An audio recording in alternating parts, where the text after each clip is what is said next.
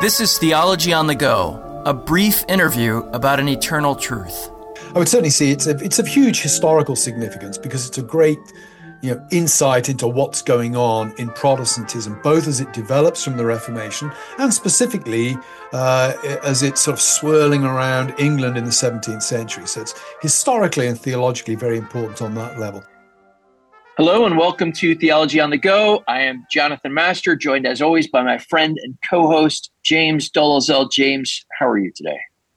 I'm wonderful and looking forward to our discussion with a good friend of us both and former professor of mine, and on a topic that I took with him maybe 20 years ago, but still relevant to our concern. We'll see how much you remember. Normally on this podcast, we will talk to authors of new books just to make our listeners aware of these books. But in this case, we're actually going to discuss an old book, The Doctrine of Justification by Faith by John Owen, but it's a new publication of that book. Soli Deo Gloria, an imprint of Reformation Heritage Books, has just reprinted this in 2023 with an introductory essay by our guest today, Carl Trueman, professor at Grove City College, writer, podcaster extraordinaire, and probably multiple-time guest on Theology on the Go. So, Carl, thanks for joining us today. It's great to be back and always good to spend time with you guys, even if it's virtually. Yes, it's better. It's better than nothing, but it'd be even better if we were in the room together. I wanted to start by asking a question about this Owen volume. Why did he write this book on justification by faith? What was it in the middle of the 17th century that was under attack, or did he sense was being strained exegetically or socially or theologically with respect to this cornerstone doctrine? Yeah, that's a good question. Of course, there's both a longer context and a more immediate context of the book. I think the longer context is justification by grace through faith is a very important Protestant doctrine. I think it would be wrong to say that it was the doctrine that initially precipitated the Reformation, but it fairly quickly emerges as a central point of thinking in Protestantism. And it has implications not only for ecclesiology, for our understanding of the ministry versus the priesthood, these kind of things. It also has an effect on how we understand the sacraments to operate. And above all, perhaps, it has key central importance to how we understand the way we receive the grace of God, the way we are righteous before God, the way we stand, we're justified before a holy God. So for a Protestant to write on justification in the 17th centuries, on one level, is not unusual at all. I mean, that's a key Reformation issue. Of course, the articulation of justification in the Reformation in some ways raised as many questions as it answered.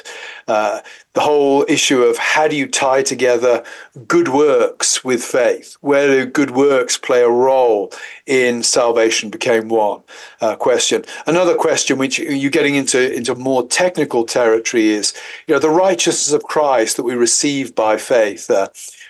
Is that all of his righteousness? Is it the work that he does on the cross, or is it the work that he does, from the moment his ministry is inaugurated up and through the cross and to the resurrection? So these are the kind of questions that were beginning to bubble up with some pungency in the middle of the 17th century, both in England and on the continent. And it's against that kind of background that Owen is writing his work. So there's a general, we might say, Protestant concern or Protestant polemic here, which we could trace back to the Reformation. And there are also things that are occurring, questions that have been raised precisely because of the Protestant doctrine that Owen is having to address, things that Calvin and Luther never addressed because they weren't issues, particularly in their day. You say in the introduction that there's a broad anti-Pelagian consensus. And it would almost seem like, well, if everybody's an anti-Pelagian, then we're all going to come to terms on the doctrine of justification by faith. And yet it doesn't seem to shake out that way.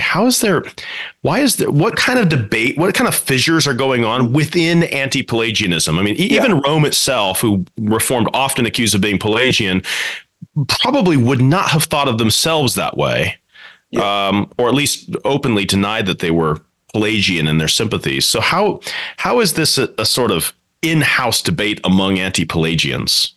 Yeah, well, when you think about Pelagian, one of the things that in some ways I think is a little confusing to Protestants, of course, is the way that a man like Luther casts the Reformation. And Luther very much presents himself as relitigating the dispute between Augustine and Pelagius in the ancient church. So Luther himself thinks that the battle against Rome is the battle against Pelagians, a battle against those who place too much authority or too much confidence in human ability, even after the fall. So it's a very powerful part of, we might say, Protestant mythology to think of the Reformation really as a reiteration of the battles of the early 5th century. In actual fact, it's a bit more complicated than that. It's complicated on a couple of fronts. One, Rome itself has a diversity of opinion on what we might call the dynamics of grace in the 16th and on into the 17th century. So within Rome itself, there'll be those who are pretty strict predestinarians, and there are others who hold, like the Jesuits, for example, who hold a position that will actually be very influential on the Arminians. The strict reform, people like me would regard as semi-Pelagian in many ways. So the whole Pelagius versus Augustine model, it's part of the mythology, but it's not a great guide to what divides Protestants from Catholics. Because it divides Catholics from Catholics. It divides Catholics from Catholics. The real issue dividing Protestants from Catholics is, for want of a better term, it's somewhat simplistic to put it this way. We won't say it's the content of justification, or it's how you get the righteousness of Christ. If I was sitting in this room now with Cardinal Bellarmine, greatest Jesuit mind of the late 16th century, and I were to ask him, do you believe that we are justified by the sovereign action of God and solely by the righteousness of Christ? Bellarmine would say yes. I don't think he would disagree with that formulation. But where we would really disagree is, okay, so how do I get this righteousness of Christ? Where does it come to me from? And Bellarmine, of course, would tie it very much to the sacraments and would see us receiving it by what we might call impartation. Now, impartation doesn't mean that it's like righteousness, like a physical lump within us, but it tilts that kind of way. That's not a wholly misguided way to think about it. Whereas a Protestant, say Owen, is going to argue, well, I agree with Bellarmino that we're justified by the righteousness of Christ, but it actually comes through grasping Christ by faith, not through the sacraments, and it is imputed to me. It's accounted to me. It's credited to me. It's not something that is sort of infused into me, if we can use that kind of language. So the Pelagian debate, we might put it this way, the Pelagian debate is about the framework of salvation, the eternal framework of salvation. It's about predestination. The justification debate is about how that salvation becomes a reality in the life of the individual. Both, I'm trying to think now of a Thomist, a Dominican in the 16th century, would probably agree with me pretty much on predestination, would probably agree with Luther and Calvin in the broad terms of how they understood predestination. But where he would disagree is, how is that predestination executed in time for you to get the grace of God? Does it come through the sacraments, or does it come through the preaching and the believing of the word of God? And that's the key difference. And yet in this treatise, Owen's not just sparring with Roman Catholics, right? I mean, he's also sparring with, I don't know whether we should call the Socinians Protestants, if that's even the right thing. Certainly he would have regarded them as heretical. But then also in view are other Protestants, particularly his great arch critic on this point, perhaps Richard Baxter. Yeah. So how do we understand what Owen's doing, sparring sort of intra-Protestant skirmishes here? Well, Socinianism really is a movement that it finds its origins in the thinking of a couple of Italians in the 16th century, but becomes very influential really in Poland, of all places. It's a kind of odd thing that Socinianism starts in Italy, becomes very influential in Poland, and represents a kind of radical end of, if we want to use the word reformed, we're using it in a very, very generic way here, the radical end of sort of reformed Protestantism that really doesn't like what we might call today, doesn't like any kind of abstractions at all, doesn't like anything that isn't concrete. So, if you're going to be justification for the Socinians has to involve moral transformation. It really comes down to Jesus is a great example, and our justification comes down to us following Jesus' great example. So that's one thing that Owen is hitting against. In some ways, that's not a particularly tough issue to deal with. You get into Romans, there's some pretty straightforward exegetical arguments against the Socinians. Trickier is a man like Richard Baxter. Now, you've got to remember there's also an immediate English context here. In England of the 17th century, there's a lot of religious sectarianism. There's a lot of crazy stuff going on in the Protestant world. And there's a civil war that's taken place. A king has been executed. The world really does seem to be, we think about the world today seeming uncertain and unstable. It must have seemed much more so in the 17th century in England in the 1640s, 1650s, onwards in the 1660s. And a big question for a lot of the Puritan side of things, the Protestant things, is, where do works? We need a theology that doesn't allow people to just go off and behave in any crazy way they can. And with the best will in the world, as a committed Protestant, I have to say, the tricky thing for Protestantism coming from the Reformation is always the place of good works.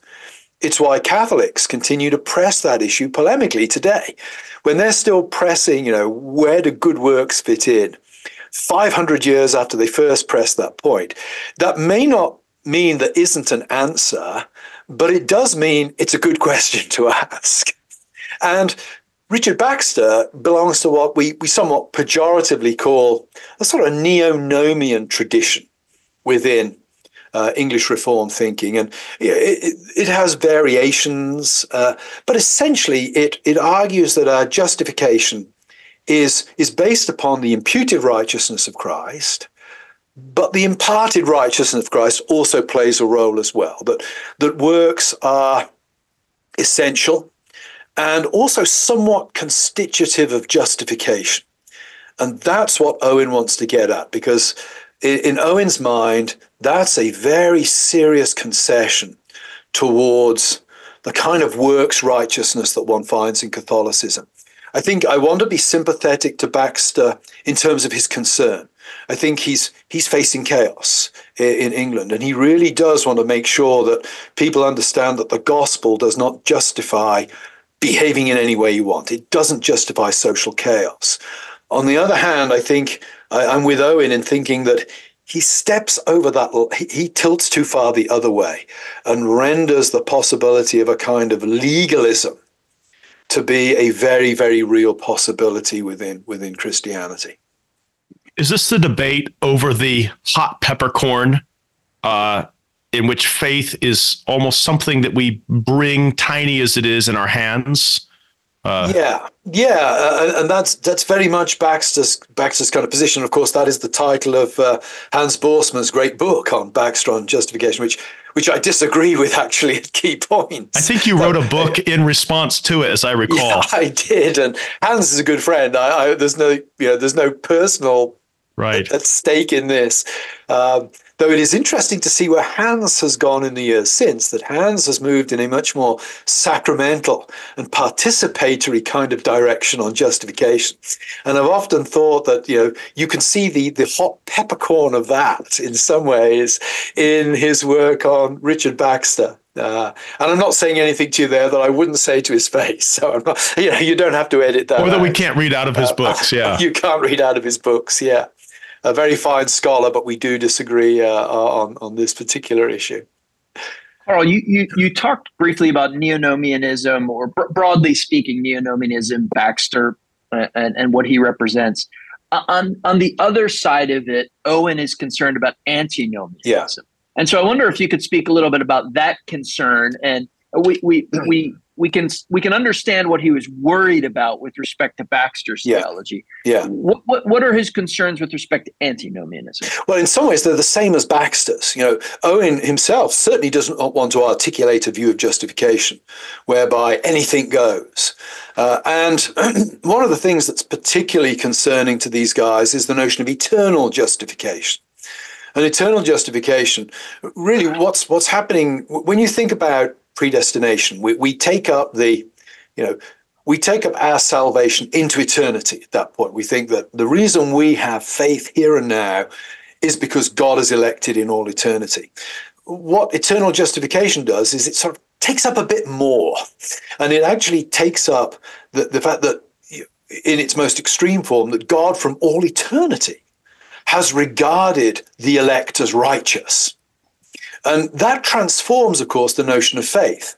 If from the moment I'm conceived in my mother's womb, God considers me righteous, then what is faith? That moment when I'm converted, when I exert faith, what is faith? Well, faith really is sort of reduced at that point to the realization that I am what I always have been. And that raises all kinds of questions, not simply for works as it happens. There are all kinds of questions that raises across the board, but that really does then, this sort of doctrine really does then tilt towards fulfilling the Roman Catholic caricature of Protestantism. That, hey, if you're justified by faith, if it's all down to Christ's work, you don't need to behave in any particular way. You can just get on with life as it is. So Owen's concern is with notion of eternal justification. And if you wanted to look up a theologian, I think, who's a particularly fine advocate of the antinomian position, it would be Tobias Crisp. That would be the name that comes to mind. In fact, Baxter refers to Crispianism as his sort of target for the antinomian. So, as far as I know from reading about the life of Crisp, he was a godly man. I mean, Crisp was not some crazy, doing whatever he wanted, antinomian guy, but his theology took a lot up into eternity. And to put it in, I suppose, more technical terms, potentially really negated the significance of history and the significance of the Christian life. And like Baxter, Owen doesn't want to be over there either. I'm mindful as I give this answer of, I remember Martin Lloyd-Jones somewhere makes the comment to the effect, I think it was Martin Lloyd-Jones, that one's preaching should not be antinomian, but there should always be enough there for you to be suspected of antinomianism. That's, if you're going to err on any side, you're going to tilt slightly towards the free grace side of things. Now, in Owen's, we're winding down in terms of time, but I just want to cover one or two more things. In Owen's doctrine of justification, the imputation of Christ's active obedience plays a vital role, and I wonder if you could articulate, because sometimes that's been a contested doctrine even today in Reformed circles. Why is it so important in Owen's presentation of the doctrine of justification? Yeah, it's important because it was a hot button issue in the 17th century for the kind of reasons we've just been talking about. I've not really followed the debates relative to new perspective, et cetera, in the way it's bubbled up in more recent years. But in Owen's day, the imputation of both passive and active righteousness was seen, certainly by a man like Owen, as a way of really cutting off any possibility of the kind of neo-nomianism that you find in Baxter. That, one could say, summarizing Baxter's theology crudely, one could say that the imputation of the passive righteousness of Christ, the death of Christ, etc., gets us forgiveness. But there's need for more than forgiveness for full redemption. And I'm conscious here that I'm somewhat misrepresenting Baxter. I should probably say, the cruder versions of Baxter's theology as it plays out in the wider world could leave you vulnerable to thinking that just because it's only the passive righteousness that's imputed, there is something left that you have to bring to the table. You have to positively fulfill the law in order to be righteous before God. It's a big debate at the Westminster Assembly, and interestingly enough, the Assembly doesn't include the word whole relative to Christ's righteousness in the confession, because I think it's a consent. It wants to keep the advocates of single imputation on board. I think there are probably backroom discussions that we don't know about but can only speculate about, that are, because it seems that the double imputation guys win. They win the arguments, but they don't, they don't get the win in the document. Some deal is cooked up behind the scenes, which, by the way, as a Presbyterian, I find that very encouraging. I love it when I discover. I love it when I find pragmatism among the so-called godly, because it's very helpful for anybody operating in a presbytery today to know that sometimes you just got to get the deal done, But that's why it's a big deal in Owen's day, because single imputation would be seen as playing into the hands of the legalists, the neo-nomians. But in the Savoy Declaration, right? I mean, Owen's own doctrinal statement is quite more explicit on this. Yeah, very much so. Very much so. And I think that's because that's Owen's declaration. You're not dealing with committees there. You're not wanting to keep people on board. He and Goodwin agreed, and so that went into the document. Yeah, they were, I can't imagine anybody disagreeing with them and getting away with it, to be honest. But, so, Carl, last question. This obviously this is a reprint of an old book on an important topic. Is this a book that you would still put in people's hands today? Obviously, some of our listeners will be interested in it for historical reasons, and they love reading Owen, and they want to dive more deeply into some of these Puritan sources. But would it be one of your, I don't know, 3 or 4 go-to books on justification by faith? Or, and even if not, where does it fit? Where does it have a significant voice or role to play? I think, yes, it would be one of my 3 or 4. It might even be my top 1. I haven't asked myself that question for a while. I would certainly see it's of huge historical significance, because it's a great insight into what's going on in Protestantism, both as it develops from the Reformation and specifically as it's sort of swirling around England in the 17th century. So it's historically and theologically very important on that level. Secondly, I think Owen brings out what he does so well is he shows how justification needs to be integrated with broader theological structures. The whole covenant structure, which has implications beyond justification, is there in the work. So I think it's a really good example of showing people how theology fits together. You can talk about justification, but actually that connects to your doctrine of God. It connects to your doctrine of how God has revealed himself and acts in history.